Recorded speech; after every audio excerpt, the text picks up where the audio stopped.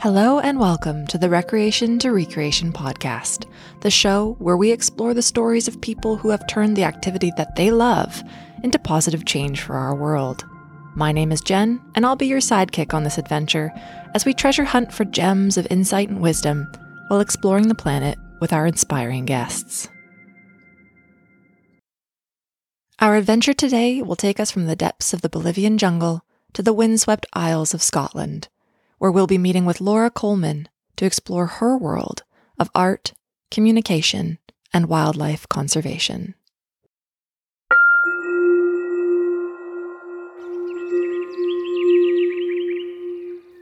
Hi, Laura. Hi, Jen. Thanks so much for joining us today. Thanks for having me. Yeah, it's so exciting to be here with you. And I just wondered if you could tell us a little bit more about what it's like where you are.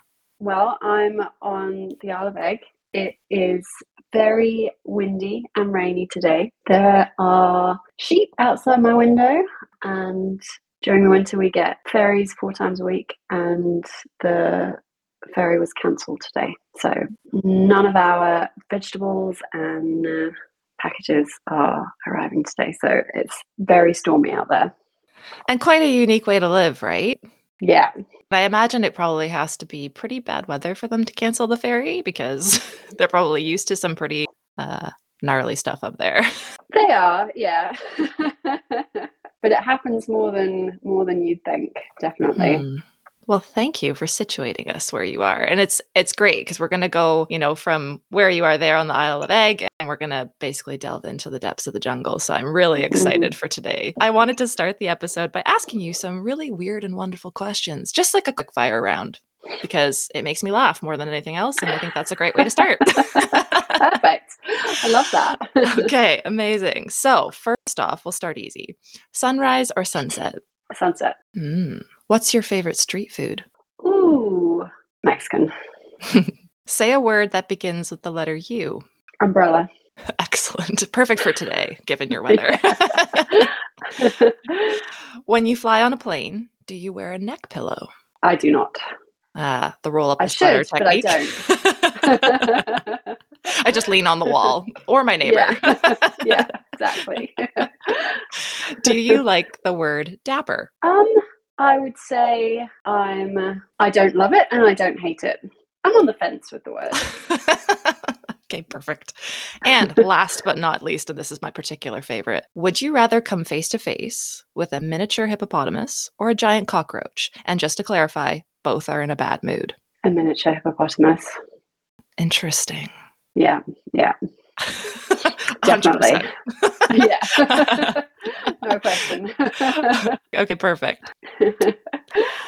So we're going to delve into some adventure today. And to start, Laura, I thought it would be helpful just for people listening and also for me, because, we've known each other for quite a few years, but, with, life the way that it is, I haven't really ever been able to delve into this. So who are you? Kind of like let's go with your origin story. How did life begin for you, and what's it been like being you? What a question. Let's get back to the miniature hippopotamus. Right? A bit easier. Yeah. Okay, well, I am from England. I grew up in the south of England. I had a pretty wonderful upbringing with incredible supportive family.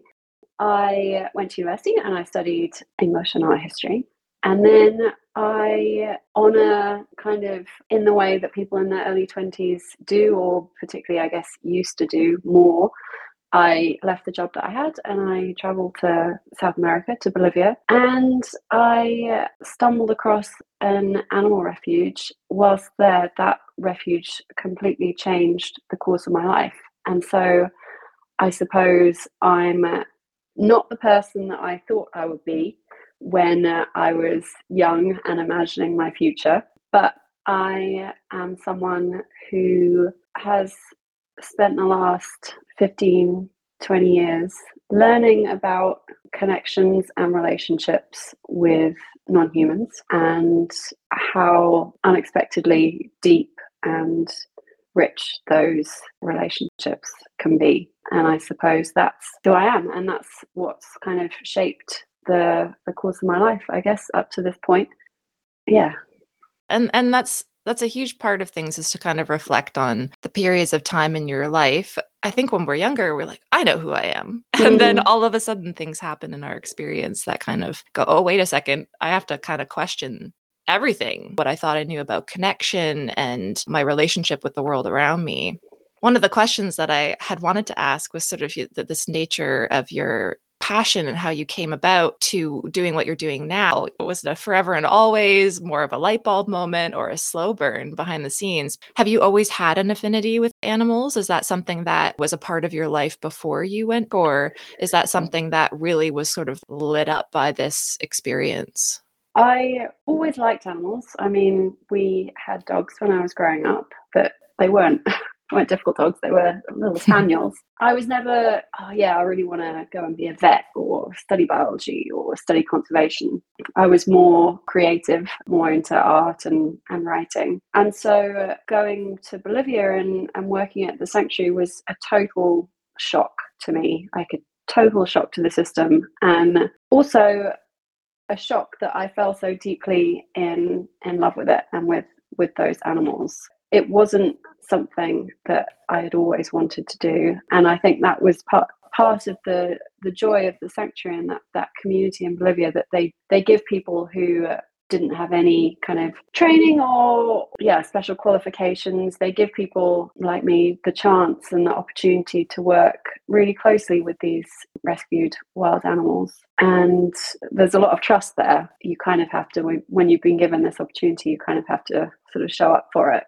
But it definitely was a slow burn. Like, I knew that I had fallen in love with the place and with the animals, in particular one animal, a puma called Buira. But it took me a long time to, I guess, realize that was what I was going to do with my life. There was a lot of going kind of back and forth, back to the UK, thinking, oh, okay, now I'm gonna settle down. Now my life is gonna go back onto the course that I thought it was gonna be on. I'm gonna get like a proper job, get married, and have loads of kids.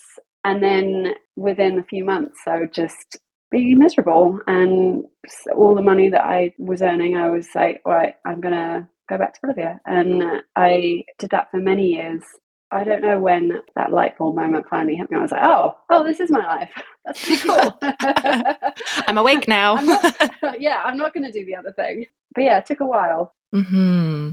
So I've read your book, which is we're going to talk about a little bit later, and it was beautiful. And we've had this discussion before that it really resonated with me in terms of that journey of adventure and discomfort, and why we push ourselves to go into situations that really can challenge us, physically, emotionally, psychologically. And I would love to talk about that. But just so that people listening can maybe understand a little bit more about how we can look for opportunities everywhere. Like, how did you stumble across that opportunity when you were just you decided to go backpacking in Bolivia? I had a 3-month ticket to go to Bolivia, and I was about 2 months in, and I'd done all the kind of Lonely Planet tourist things. I'd gone to a town in Bolivia called Trinidad, which is on the very edge of the Amazon, and I was looking to hitch a ride on a boat into Brazil up the river, and a long series of misadventures ended with me being stranded in this town and with no way to get to the boat that I booked on because it was torrential rain and all the roads were flooded.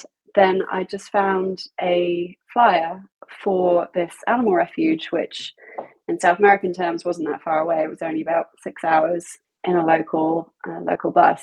So, and that was the only road that wasn't flooded. So I just thought, okay, sure, I'll try it. I'll go and see what it's like for a few days. But when I got there, the minimum time was 2 weeks.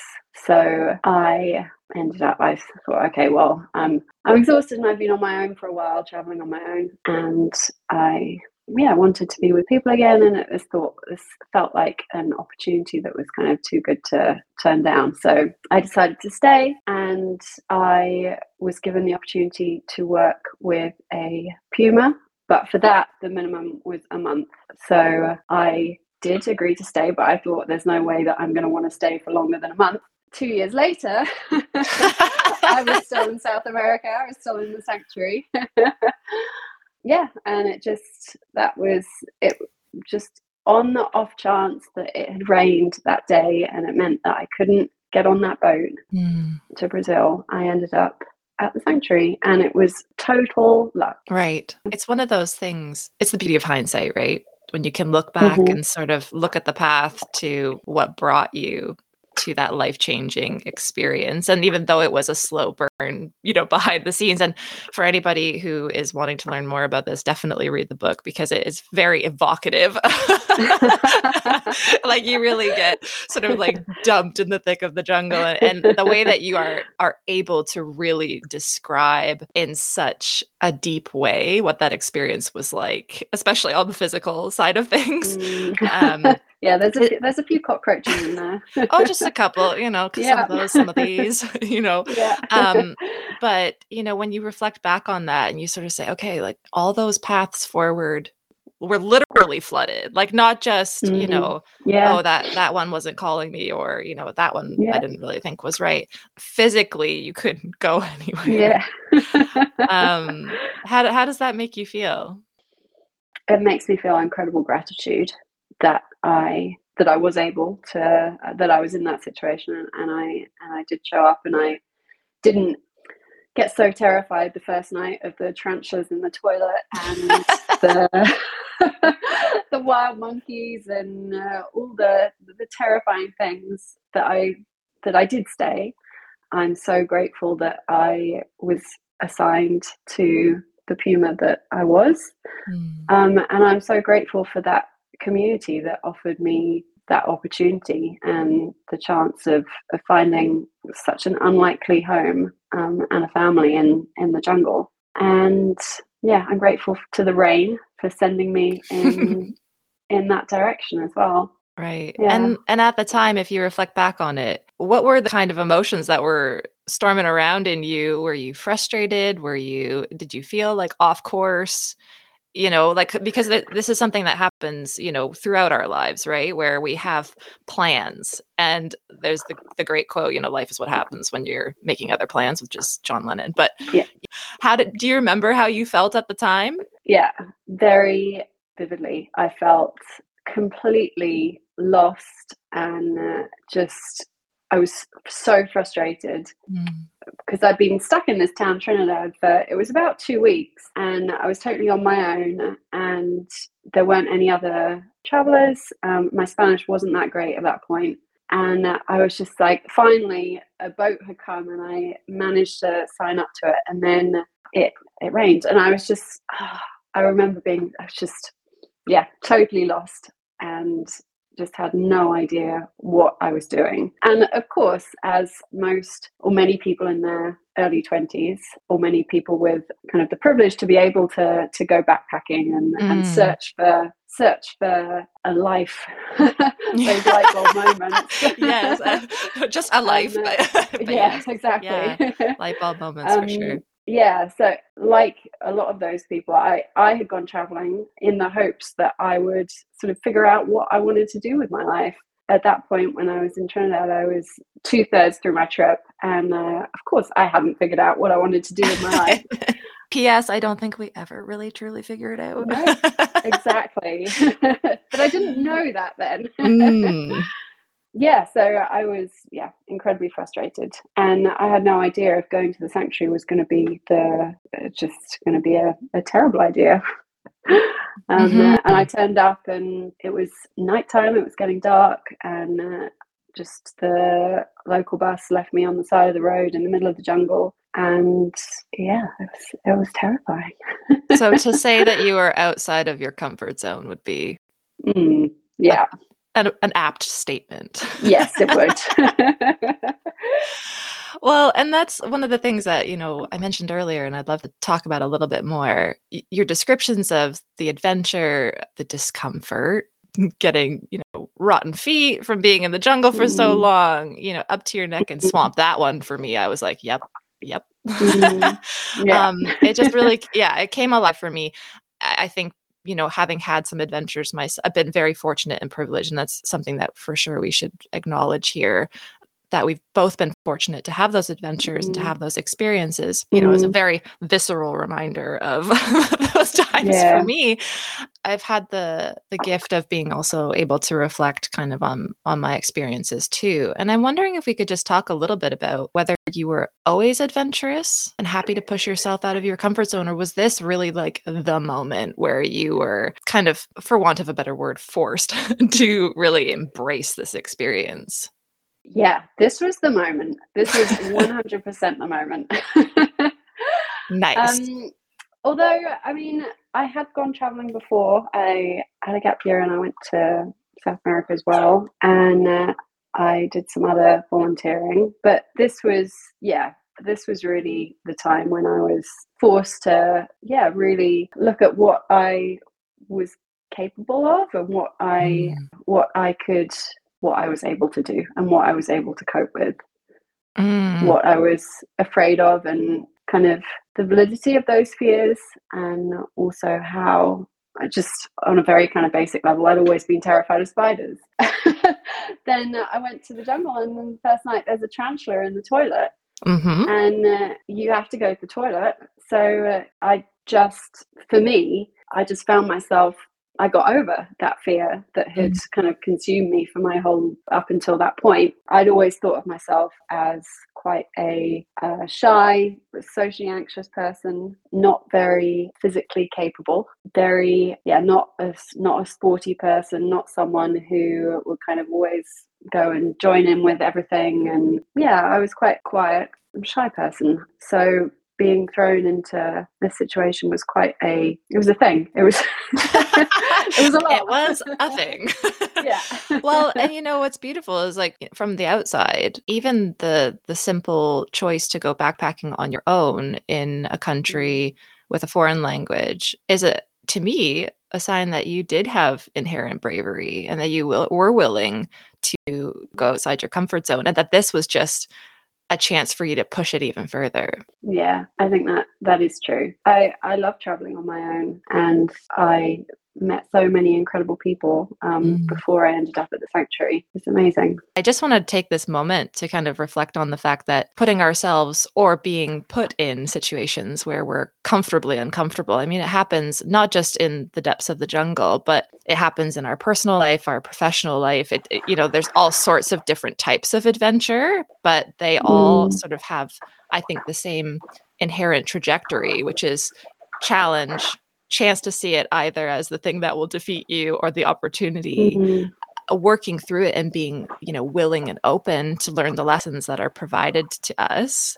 And then coming out Mm. the other side, really going like, whoa, that, Mm. that transformed me in a way that I Yeah. really didn't expect. So, Yeah. for those of you listening who maybe haven't had that kind of moment, it doesn't have to be in the jungle. It can be No. in your own home. It Yeah, can be those at moments work. happen all the time. Yeah. You Yeah, don't need to go across the world for it. you bet. And that's a Yeah. huge part of this in general, is just to realize that these opportunities are here for us at any age, any stage, any time. Mm. So just to reflect on that.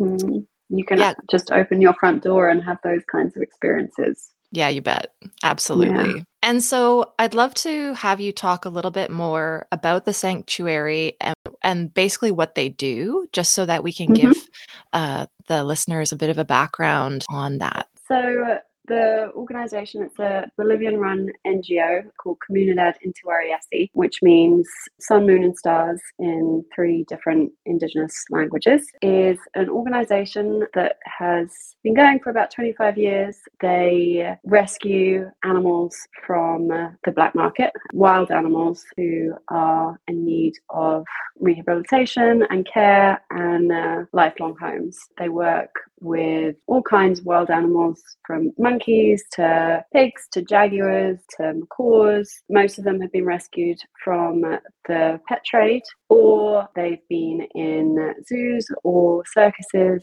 or their habitats have been destroyed. Obviously, a lot of deforestation in Bolivia. We often receive animals who've lost their homes due to illegal logging or through fires, flooding. Yeah, and the Comunidad Interiasi, we call it Siwi for short. So if I say Siwi, that's what I mean. They have 3 sanctuaries across Bolivia, and each one cares for these animals who've been rescued from the black market or from habitat loss.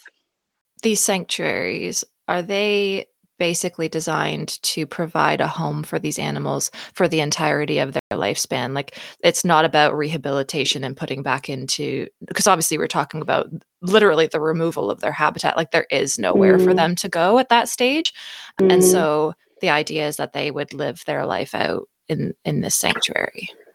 Obviously, where possible, we try and release animals where we can, as long as there are habitats for them to go into. Siwi believes that no animal should be in a cage, no creature should be in a cage. But the sad reality is that its rehabilitation and release is really, really difficult, and it takes a lot of manpower and money and resources, a lot of which Siwi don't have. But also, a lot of the animals have been too traumatized to be able to be rehabilitated, or with the big cats, it's just impossible to release them. The majority of the animals that Siwi take in, that is the case, that they are there for life. So it's about giving them the happiest life, as close to how they would live in the wild as possible. So Siwi isn't a zoo. That's why they have kind of minimum time commitments for the volunteers, is when you're working so closely with these wild animals. Often ones who've suffered extreme physical and mental trauma, it really is about trust and time with their human volunteers and staff. So yeah, Siwi is quite strict with who's able to work with them and the kind of trainings that people receive. It's really, really important to be able to develop those kind of trust relationships with these animals who have been so mistreated. The purpose of Siwi is really to give these animals the kind of life that's been taken from them in the best way that they can. I think that's actually the perfect segue into talking a little bit more about your personal experience with the bonds that you created with the animals. And we'll speak specifically about Wyra as well, of course, as that sort of core transformative bond. But I know that, like, from reading your book, that you created bonds with so many different animals and people as animals as well, and the environment that you were in, because you create a relationship with where you are as much as you create a relationship with the beings that you interact with in that environment, right? Sort of sets the stage. And, we see this, we all create relationships with where we live, for example. And, whether you go and I say accidentally in inverted commas, live in the jungle for 2 years, which maybe started as an accident, but ended up being not really an accident as far as I'm concerned, but meant to be, but, ended up being a calling. I'd love to just hear a little bit more from you about how that all sort of came together in that period of time where you really dedicated yourself to being exactly where you were. I think it was really important for me when I was writing the book that it wasn't just a human story, that obviously the human community is so, so important, but that each of the animals was a character in itself, but also the jungle was a character in itself, because as you say, you are in a kind of constant, ever-changing relationship with your surroundings, and those surroundings have their own goals and desires and dreams. And that was, for someone who had grown up I grew up in a village, but in a kind of pretty populated area of the UK, always kind of surrounded by people, and it felt like I could breathe in a way I hadn't really realized that I'd be missing before. And to be kind of thrown into such a extreme environment where life and death are literally all around you, all day, every day, living in a kind of ramshackle wooden hut where the rats and the spiders and the mosquitoes and the monkeys and the pigs and everything comes in. You can't, there's no keeping them out. So you really are living in a multi-species community, and obviously everyone is living in a multi-species community, but it's a lot easier to ignore it if you're living somewhere which isn't as raw as the Amazon jungle. You can't escape it. It's so humbling, and I think it makes you, or it made me, kind of appreciate and understand. And when you're living side by side with that kind of constant change and the flow of growth and decay and life and death, yeah, it changed me as a person, definitely. Absolutely. And I mean, even if you live in the countryside, as I do or as you did growing up, there is this sort of natural barrier that we create. Even if we delve, like we go into nature and we go for walks Mm. and Mm-hmm. things like that. And even if we do actively become involved in our local environment, there is a difference to our experience when we are in a situation where there is no barrier there anymore physically. Mm. Yeah, As you said, things yeah. come in and out. They are in your experience at all times. I can see that that obviously has been a huge part of your transformation in terms of your understanding and experience of your world. And Mm. I think that we are all capable of that level of connection to our Mm. environment. I say environment in the bigger, grander Mm. scheme of everything everywhere all at once. Kind of, Mm. Yeah, not yeah. just the physical environment, the landscape or the backdrop to, as you said, becomes a character in your story, but Mm. all of the beings that are within it and you as one of them. I'd love to just hear you talk about Wyra. Wyra, when I met her, she was 3 years old. She was a puma. She'd been rescued at 10 months old. She'd been owned by a street performer. So the story was always that she'd been kind of on the street, and tourists pay to take pictures with these wild animals, and sometimes they're made to do tricks. And so that had been her life. What normally happens, we don't know for sure, but with her, the chances are that her mother had been shot by hunters, and then Lyra and whatever siblings she would have been taken by the poachers and sold on the black market. So then she went from being owned by a human as a pet, and what normally happens is that they get too big and become aggressive, because obviously they're in a situation that they don't understand that they're not supposed to be in, and then they become too difficult for their owners to handle. So then either they get picked up by the police, or they get left, or they get given to sanctuaries like Siwi. So that's what happened with Wyra. So she arrived when she was 10 months old. When I met her, she was 3. She was incredibly difficult. um, she was very scared of everything, really. She was terrified of the jungle, and the reason that they can't be released is because they learn all their survival skills from their mothers, and if they're taken away from their mothers at a young age, it's almost impossible to retrain them, for them to relearn how to hunt, how to protect themselves, and just how to be in the jungle. That was something that Wyra, I felt so strongly with her, that she just didn't understand. She was so desperate to be free and to be wild, more than a lot of the other cats that I met. She had this kind of deep yearning inside her to be wild. I mean, she was wild, but to be free. But she couldn't be. She didn't understand that. So it was an incredibly humbling experience being in her vicinity, because she was scared a lot of the time, and as a result, she was angry a lot of the time. But she was also incredibly affectionate and loving, and she had the biggest heart.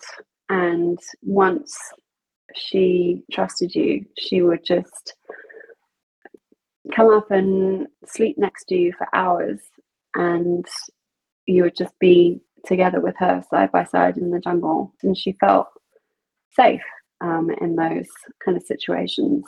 That was incredible. But it was, for me and her, it was a long journey. I would definitely say that there are people out there, and I was working with people and animals for such a long time. I've seen people who are just naturals with animals. They're just, those kind of people who just, any animal just will love them.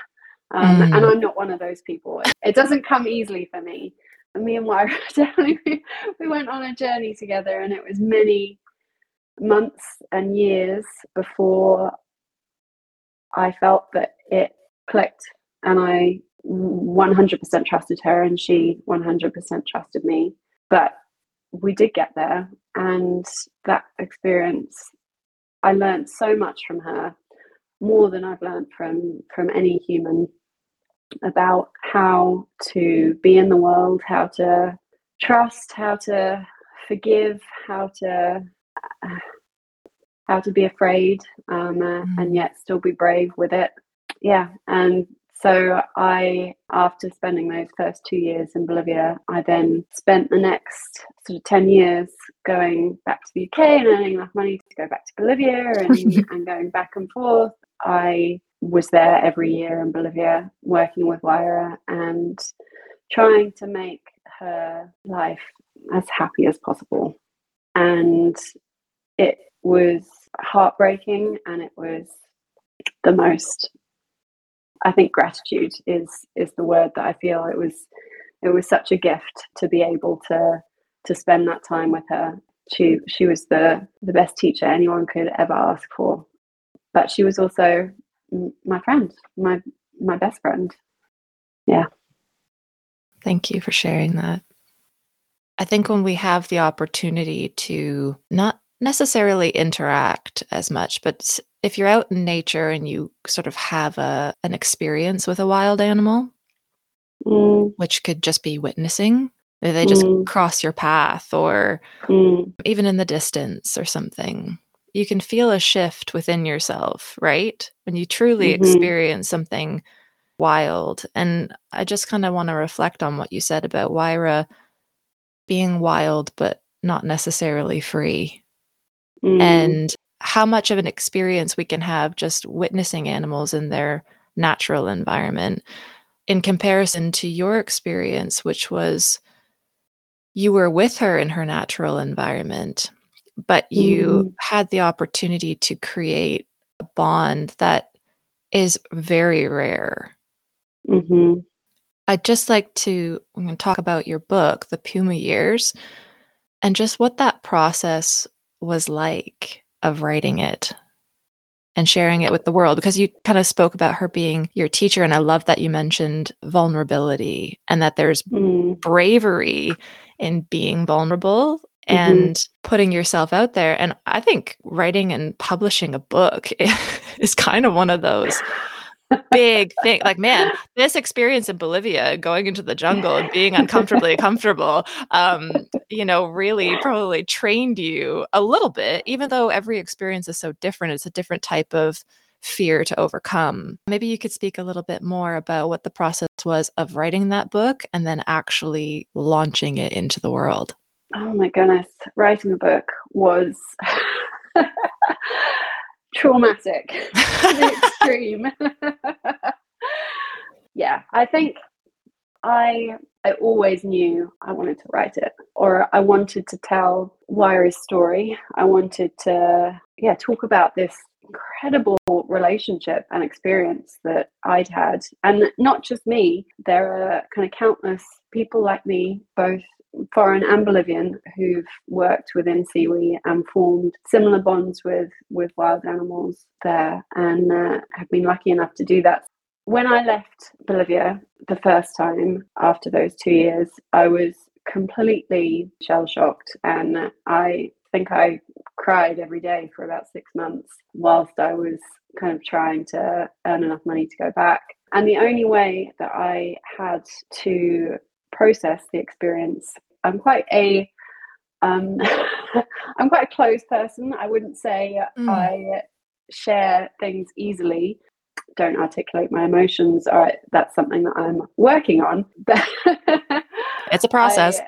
it's a process, yeah, definitely. So I wanted to find a way to, my way, I guess, to articulate what had happened to me. And the way I found to do that was to use creativity. So I painted. I was living at my mum's at the time, and my room became a shrine to the jungle and to Waira and to the monkeys and to the people and to all that amazing community that I had found. So I painted, I made sculptures, and I wrote. So I wrote a first draft of this book, The Puma Years, and it was completely sort of raw. It was just the jungle just being kind of vomited out of me onto the page.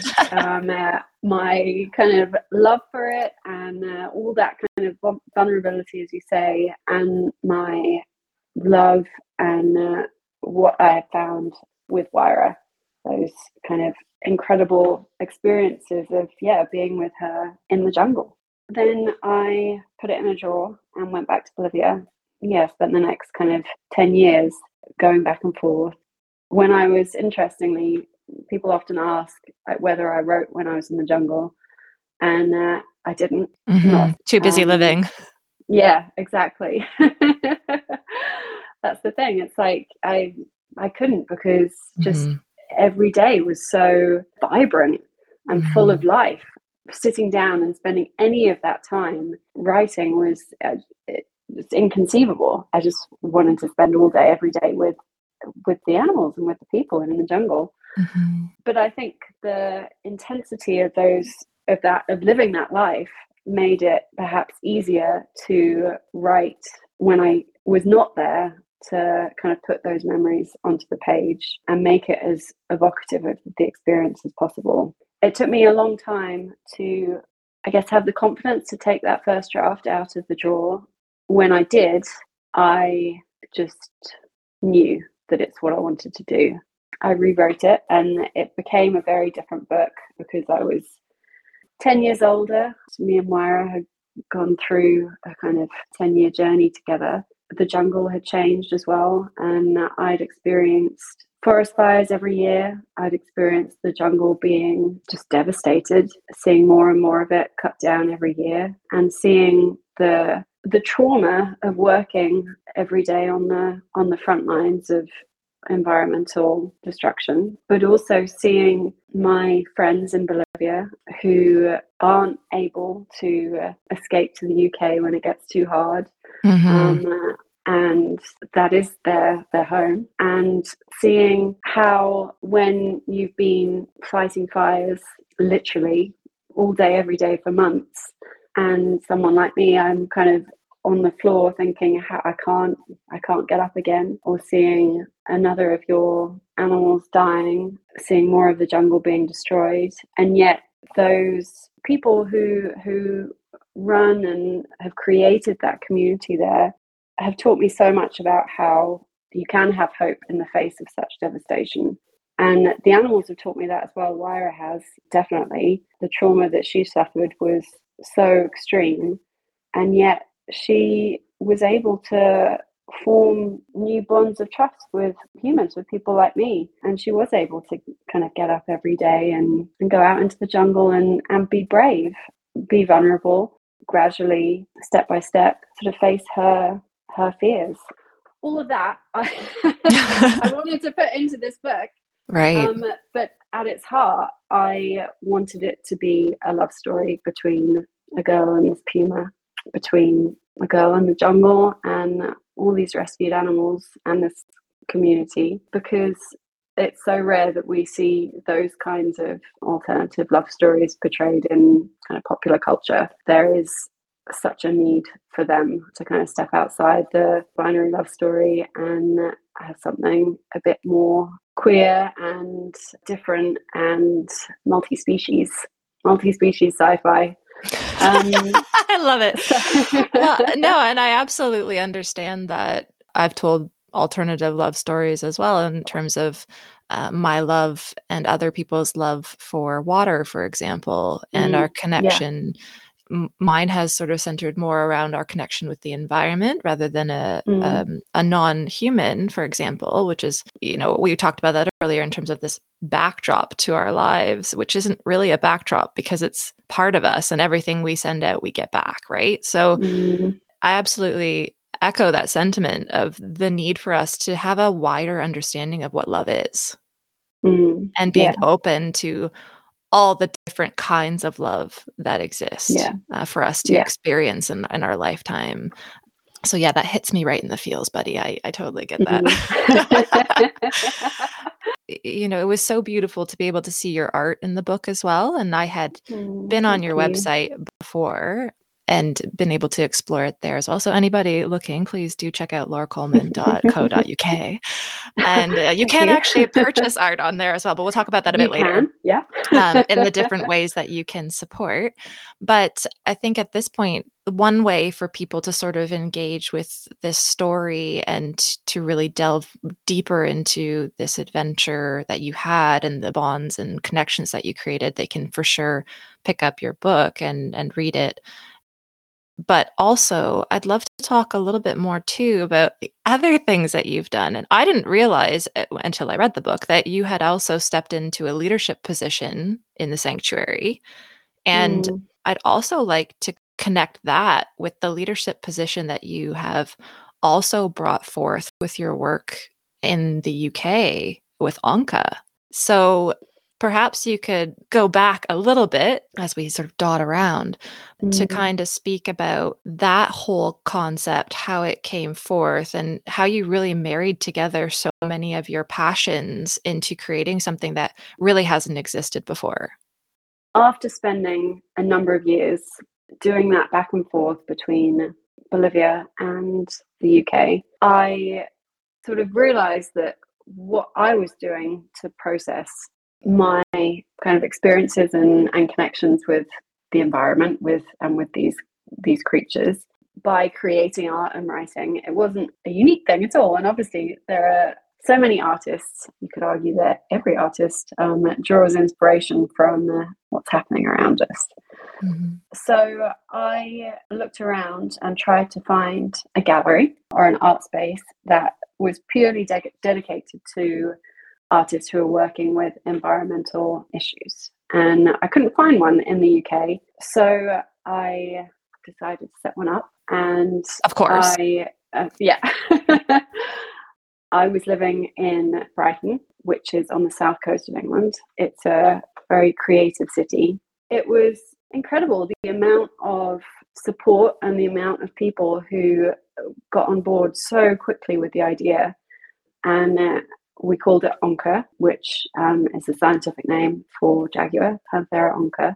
And it was a gallery, but it was also an art and performance space. The idea was that it was for all kind of forms of art and that worked with artists and scientists and environmentalists and activists who were addressing these kinds of environmental issues.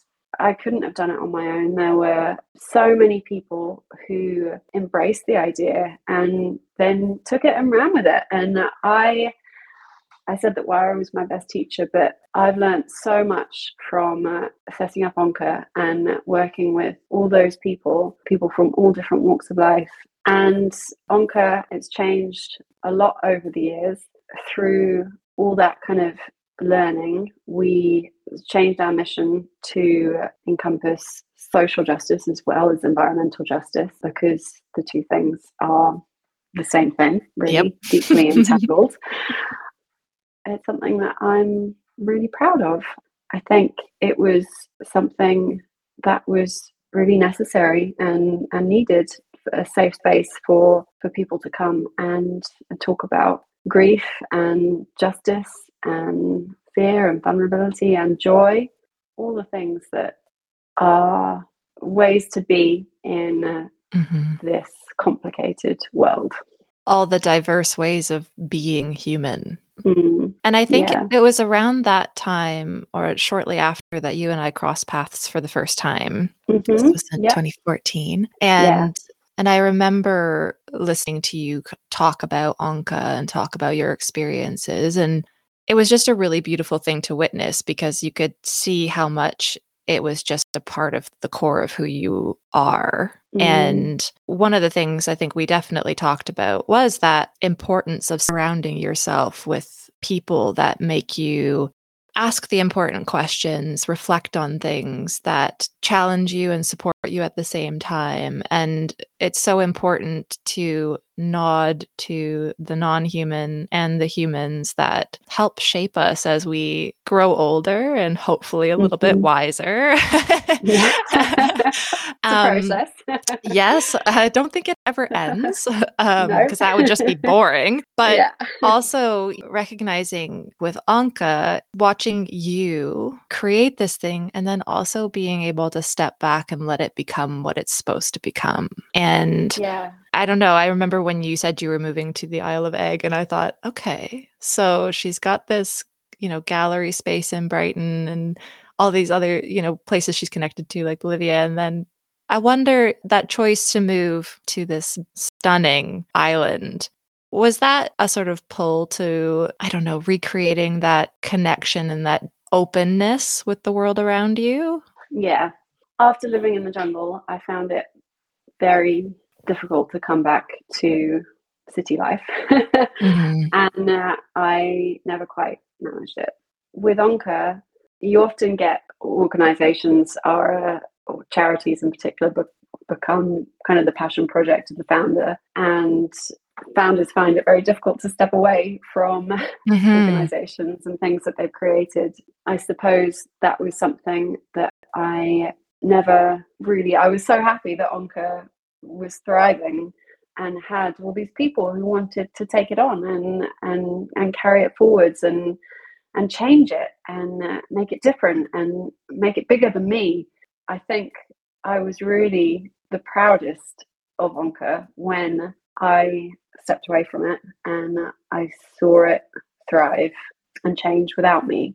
I think I always wanted to find a way to live in the United Kingdom closer to my family, but that I could find a place where I could, yeah, have that feeling of being alive, being in a community, a small community, being as close to the natural world, to the winds and the water and the trees and the kind of life that I fell in love with in Bolivia. And that was, yeah, the Isle of Egg.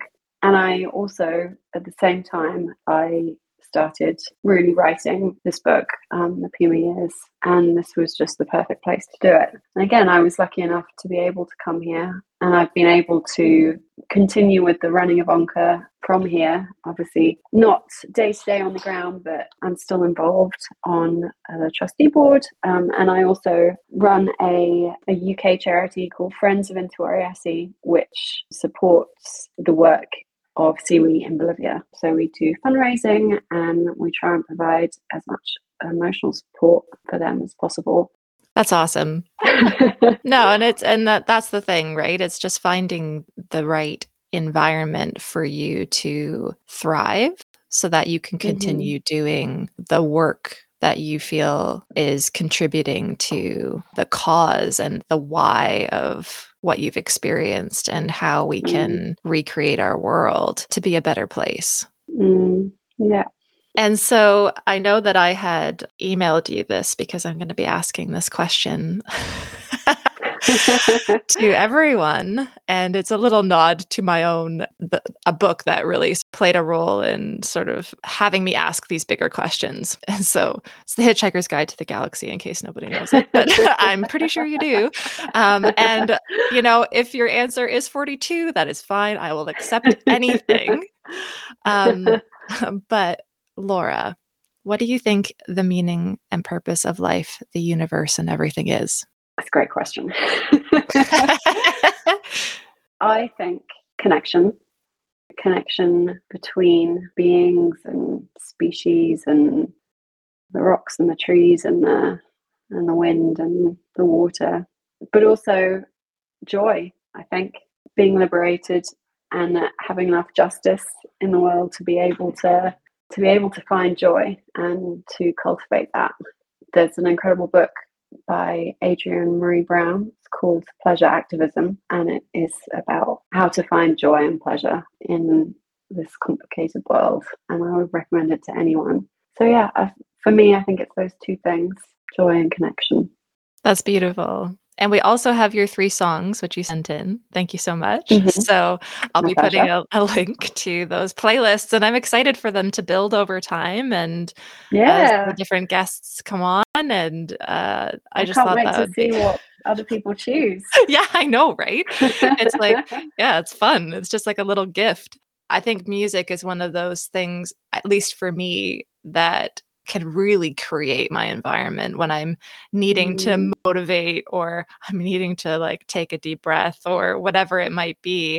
It mm, can kind of get you into that space in a way that is about connection and about joy mm, and speaks directly to what you think, the meaning and purpose of life, the universe, and everything is. So that's awesome. mhm, So hopefully mhm. people will head over to Spotify and check that out. Laura, thanks so much for all of your time today. And what I really want to end with is the fact that through this podcast, we are going to be creating the recreation donation. And so there's going to be opportunities for listeners to engage directly with the things that we've been talking about. So you can head over to our Patreon page, and on there, we'll have all the links to the different ways that you can contribute. Obviously, when people think about donating, they automatically think about money. But the truth is that we can support in so many diverse ways, whether it's just even using your voice. I just want to really encourage Yeah. people to think about the diversity of what donation means. Mm, And yeah. so, just to briefly talk about it here, obviously, you can donate directly to our cause, but you can obviously buy Laura's book, and I highly recommend it because it is a journey to go on. But it really you did such a wonderful job of taking. Well, you took me with you. I was there with Thank you. you. So thank you Thank for you. the gift of being able to experience what you experienced. So you can head over Mm, to Laura's website. It's lauracoleman.co.uk. And you can also purchase her art on there. And I'm correct in saying that the proceeds go towards Siwi. yeah. And then other opportunities. Obviously, if you're in the UK or maybe even abroad, Laura, people can get involved with Anka. Definitely. Just as you say, I love the idea of the donation doesn't just mean money. So spreading the word, sharing those stories, getting involved more actively on the ground. Check out Onca. It's onca.org.uk. And with that in mind, if people are looking for an adventure, they, they Mm, can also volunteer in Bolivia. Is that correct? they can, most definitely. As I'm sure everyone, all the listeners know by now, it changed my life. It's a really incredible experience. They are definitely accepting and are in great need of volunteers and any kind of help or support that people feel able to give. Mm-hmm.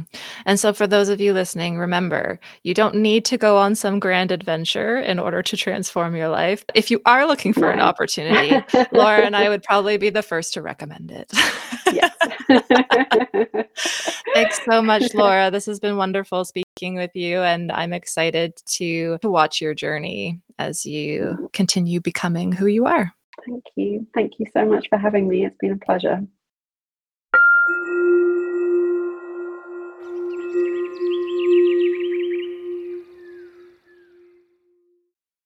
This month's recreation donation is in support of Comunidad Intawara Yasi.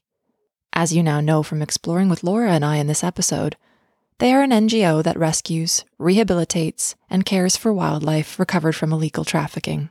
They seek to end the trade in animals through educational programs, research projects, and public actions. Whether you can volunteer your time, money, or your voice, we hope you will head over to our Patreon page to find out the different ways you can support their unique version of recreation for the world. Please take the time to let us know what the stories we explored in this episode meant to you. And if you do take action to support this month's cause, thank you. Thanks for joining us for this episode of Recreation to Recreation. If you or someone you know has a unique and inspiring story to tell. Make sure to reach out so we can share it with the world. Until next time, keep happy, keep healthy, and keep exploring.